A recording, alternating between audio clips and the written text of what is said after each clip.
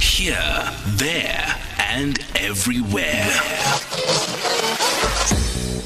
SAFM 106.1 FM in Durban North. Yeah, here and everywhere, just for you. And right now having a conversation in our relationship desk, talking about mending those relations with your mom. Mothers are known. I mean, a relationship between mother and child is sometimes seen as a central importance in laying the foundation of psychological development. And I don't think we put as much emphasis as we should on this particular part of a child's development. And joining us right now to just help us understand and conceptualize why it's so important to mend those relations, representing family and parenting, or as a parenting and family coach, is Stephanie Dawson-Cosser. Good afternoon and welcome. Thank you so much for joining us. Thanks, Griselda. It's good to connect with you. This is tragic. That comes Mother's Day, and there's information everywhere that you should be having, celebrating with your mom. And for some, it's not as obvious. It's not a joyous day. What leads to some of these broken relations between mother and child? Well, often it's about expectations and unfulfilled promises. And you're right that these special days, like Mother's Day, like Father's Day, can be an excruciatingly painful day for both the child and the parent when they're out of, when the relationships are not close. And the studies showing that up to 30% of women will have an estranged relationship with their children at some point in their lives. 30% is a huge percentage. Indeed, it is. And I think that it's important to understand where such reports are coming from because, of course, I mean, typically or generically, when little children and parents are in the same home, you know, the tips are small. But the older the children get, the tips are bigger. Yeah. And the consequences are bigger. So often a youngster will be upset in the grocery store because mum won't buy them sweets, and they'll throw a strop. They'll have a cry. They'll have a scream. They might even throw themselves on the floor. But 5-10 minutes later, it's over. But obviously, when teenagers and older children ask for bigger things than sweets, it's can they go to a party? Can they have this expensive branded item of clothing? Can they go on, the matric party holiday after matric is over? And for whatever reason, the parent says no. Or indeed, when they've said yes to something and then don't deliver on it. It's when promises are unfulfilled that the older child then actually embodies that experience and then has language by that stage to be able to try to fight back. So it's often the cause of hurt. And then unfortunately, if that is not addressed appropriately at the time, it would lead to, years later, where you hear people saying 15 years later, I haven't spoken to my mom, which is just tragic whilst they live. And unfortunately, trying to undo that when they are no more is often very difficult. So how do we then, where do we begin? And maybe let's start with the importance of fostering positive relations with our moms. Yes, absolutely. So, from the child to the parent, it's I think that the lead actually has to come from the parent. We as parents, we are the leaders in our homes, and so our positive influence is to embark on giving very clear boundaries about being able to deliver on what we say we will do. And when we haven't been able to, or for whatever reason, to be able to turn around to our child and say, you know what, Mommy got it wrong, and I'm really sorry. And that starts with the simplest of things, like you promise to go and buy, make cakes for the cake sale at school, and you forget. And so you have to rush to the garage shop to go and make amends from whatever is available in the garage shop at night. Yeah. But the point is, we need to apologize to our children when we have stepped out of line, where we have wronged our child. And we are modeling how to our children how we expect them to behave towards us and their peers as well. And if so, if these relations are not mended, how does it impact on one as they become parents themselves?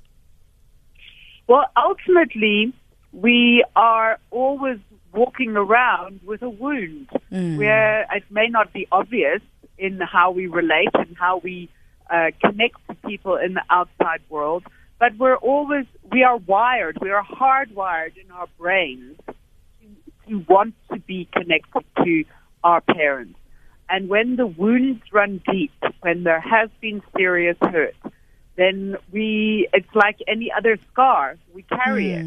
And so being able to turn around as an adult and say, you know what, so to be able to turn while our parents are still alive and say, when you did this, it really hurt me. And I felt very disappointed that you didn't do whatever it was.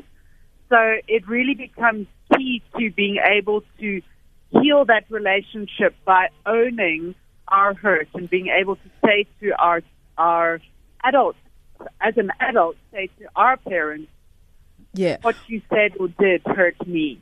Stephanie, as we heal that relationship, we're able to more easily model to our children how we want them to do it, how we want to connect. Yeah. When we started the conversation, you indicated that as a mother, you, the adult here, you take the initiative, you try and reach out. In a case where you try and reach out and you get rejected, what advice do you give to a parents to never give up on their child? We have a saying in Xhosa, and I'll translate it for you, that akomgqomo mntanakho, as in there's no rubbish bin for your child. So I think it's a case of that exact thing of never giving up, that we can always hope for an opportunity to heal the relationship. And certainly in my coaching practice, it's not uncommon for us to uncover a hurt that has never been healed and to work towards an adult child going to that parent and saying, this is what has really hurt me, and I want to forgive you for the hurt that I've experienced.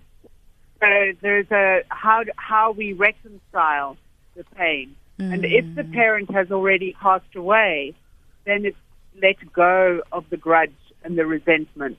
And that is a process, but it is a choice ultimately to, as we forgive the person who has hurt us, we are also bringing the healing within ourselves as we let go of that hurt.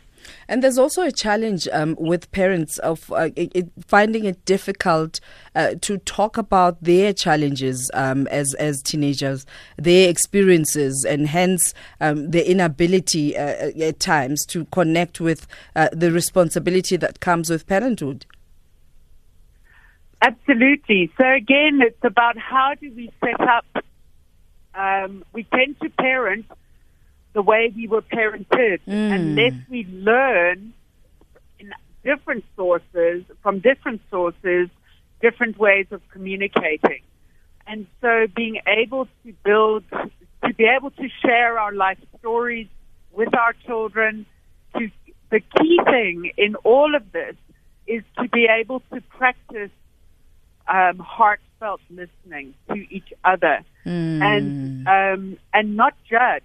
There's no right or wrong when we're telling a life story. It is the person's truth who's telling their story.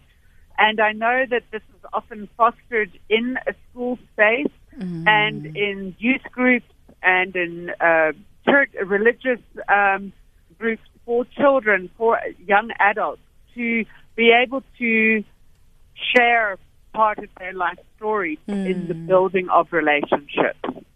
Because it is through experiences that we learn, and when we express what it is that we've learned, we're giving others the ability to just make informed decisions. Let's take your calls right now, 0891 104 207, and your WhatsApp voice notes on 0614 104 107, and also welcome your tweets and Facebook messages at SAFM Radio, and SAFM Lifetime Live is our hashtag, and we also welcome your SMSs at 40938, charged at 150, as we have a conversation. This is our relationship desk, and in our relationship desk today we're focusing on mending that relationship between your mom and the child.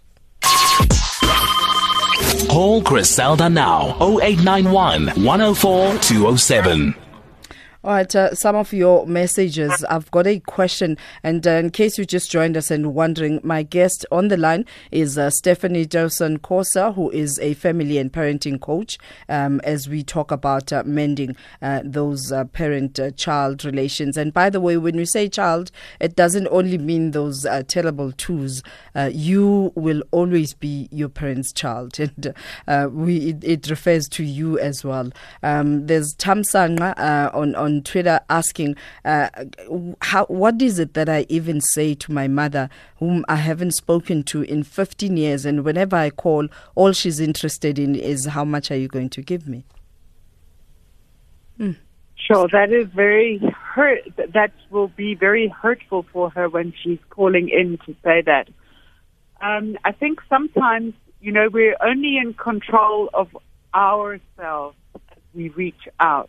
And so we can only make a connection with our greatest intention.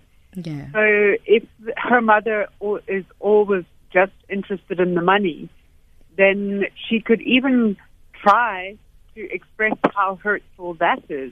And that before they talk about money, she would like to hear how her mother is, how her health is, who she's with, etc.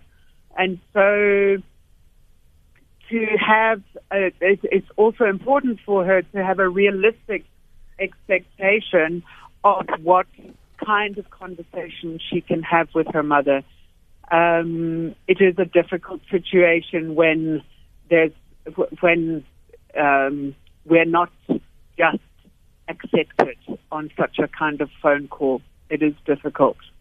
And how does one, as you proactively go out to just mend this relationship, and how do you go about even setting the scene, the tone, when for 15 years you haven't seen each other and all you can do is just pitch and fight? How does one get to a place, especially the one who yearns for this relation to be mended?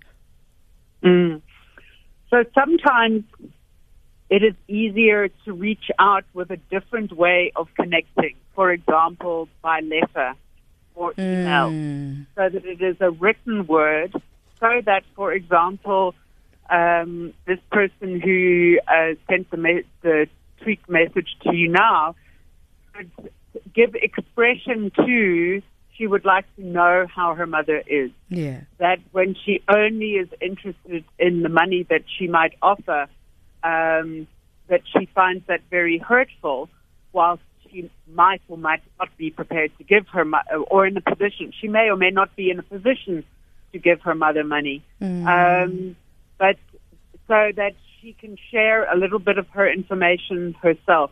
But sometimes when the relationship is so broken down, as she is inferring, we have to also give ourselves realistic expectations and work with, and this is where coaching is a useful process, or can be a useful process, to actually ask yourself, what does it mean? What would it mean if you were never able? How could you make peace with yourself if you were unable to build reconciliation with your mum? Because sometimes it's not about the child's approach, it's actually about the mother's approach in this case. And the mother may not even have the wherewithal to understand that her behavior is hurting her daughter. Yeah. There's also sometimes it's about making peace with her reality rather than hoping for something. It sounds like a contradiction in terms, but sometimes we've had so many hard knocks from the same person, we have to make peace with the fact that it may never be healed. We'll also take your voice notes on WhatsApp voice notes on 0614 104 107. I've got an SMS here, Stephanie. What do I do when my mother-in-law simply just does not want me? I love her son, but I don't know what else to do to reach out. She sent me a very hurtful message on Mother's Day when I was wishing her Happy Mother's Day. Let's listen to some of the voice notes and then you respond to both. Good afternoon, Griselda and your guest Stephanie. I sometimes wonder whether parents forgot that they were also children, and then during their childhood they also face the same challenges that children are facing now, that their children are facing, and that how they felt when their parents didn't deal with it effectively. Now, effective doesn't mean in the child's favor, but effective in a way that keeps the dignity of the child intact as well as the parents. So I wonder sometimes parents forget that we were also children once. Yeah, there it goes. Indeed, we were also children once, and that's why it helps to always be the adult, be the bigger person. Stephanie? Absolutely. So, I mean, the circumstance that this gentleman phoned in, I think as an adult child, we can sometimes open up that conversation and ask our parents to, so tell me about when you were small and when you were a teenager and what were the challenges that you faced. Because sometimes in the telling of their own story, they start remembering. And empathy can begin to flow between the elderly parent and the adult child. And it is difficult because as parents become older and the adult children become the carer, it can become even more difficult because the adult child is now parenting the elderly parent. And so this is the nature of how relationships shift over time. So whilst there is still life in both and health in both, it's really it's taking those moments or creating those moments as an adult child for those conversations. And sometimes it's easier to do it not around a special day like Mother's Day, but at an alternative time of the year. Especially when people are just so inundated and overwhelmed. It can be overwhelming for the individuals to just try and mend something that is just on your face like that. So how do you, I mean, when a person is aggressive towards you, I'm looking at this message from a daughter-in-law who says my mother-in-law loves her son and I love him too, but gosh, we just can't relate. So I think what's really important is that on such a day as Mother's Day, the daughter-in-law's husband needs to be able to greet his mother. When what's critical when the mother-in-law and daughter-in-law relationship has broken down in this way, that the daughter-in-law is clear about what she is prepared to put up with and what she's not prepared to put up with, and explain that to her husband. And hopefully they can work as a team. At some point, hopefully the husband would speak to his mother and ask her to at least be respectful of his choice of wife. And that he becomes the negotiator because he is the one that is in direct relationship with the mother-in-law and with the wife. Often what happens in the mother-in-law, daughter-in-law relationship is where the mother-in-law has not released the son to be an independent man. Stephanie, you're raising a very Emotionally. important point. We have to take the news headlines, and I'd like you to elaborate that on that more, because there are so many women who feel like I'm married to a child who got trapped and never grew up, and I think it's important that we highlight that for people who are experiencing these relational dynamics. Here's the news headlines with Utsile Saku. Lifetime Live with Griselda Tutumashe. Thank you for staying with us as we talk about mending that broken relationship with a mom. And joining us on the line is Stephanie Dawson-Cosser, who is a family and parenting coach. Now, Stephanie, before we took a news break, you were talking about a very important issue. I'm going to welcome Velma just in a short while to give us what help entails. But I'd like you to just finish that thought. So I think the key thing in our parenting role as we raise our children, we spend all our energy in the very early months and early years enabling our children to become independent. If you think we encourage them to sit, we encourage them to crawl, we encourage them to walk, and once they're walking and upright, reliably on their feet, what do? We tell them, don't touch, don't do this, don't do that, etc., etc. And it's as if we flip the coin around, and now, whereas we were only ever positive, we now are pouring in this negative, don't touch, don't explore, don't climb, don't do this. And that's coming from a place of fear of their safety, and very often. But the reality is that in that don't do, we're also stemming their ability to grow into independence.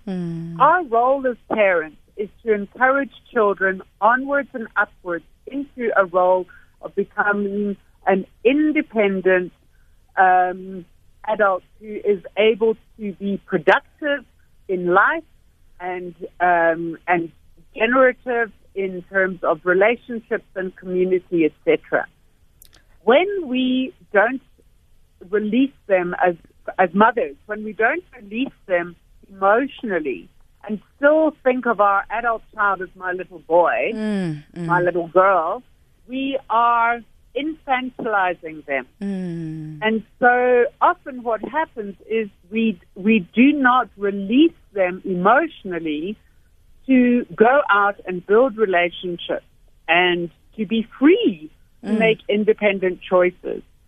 And that can play out in many ways, but in particular, once the son has a girlfriend and ultimately a wife, the mother is still wanting to be his number one.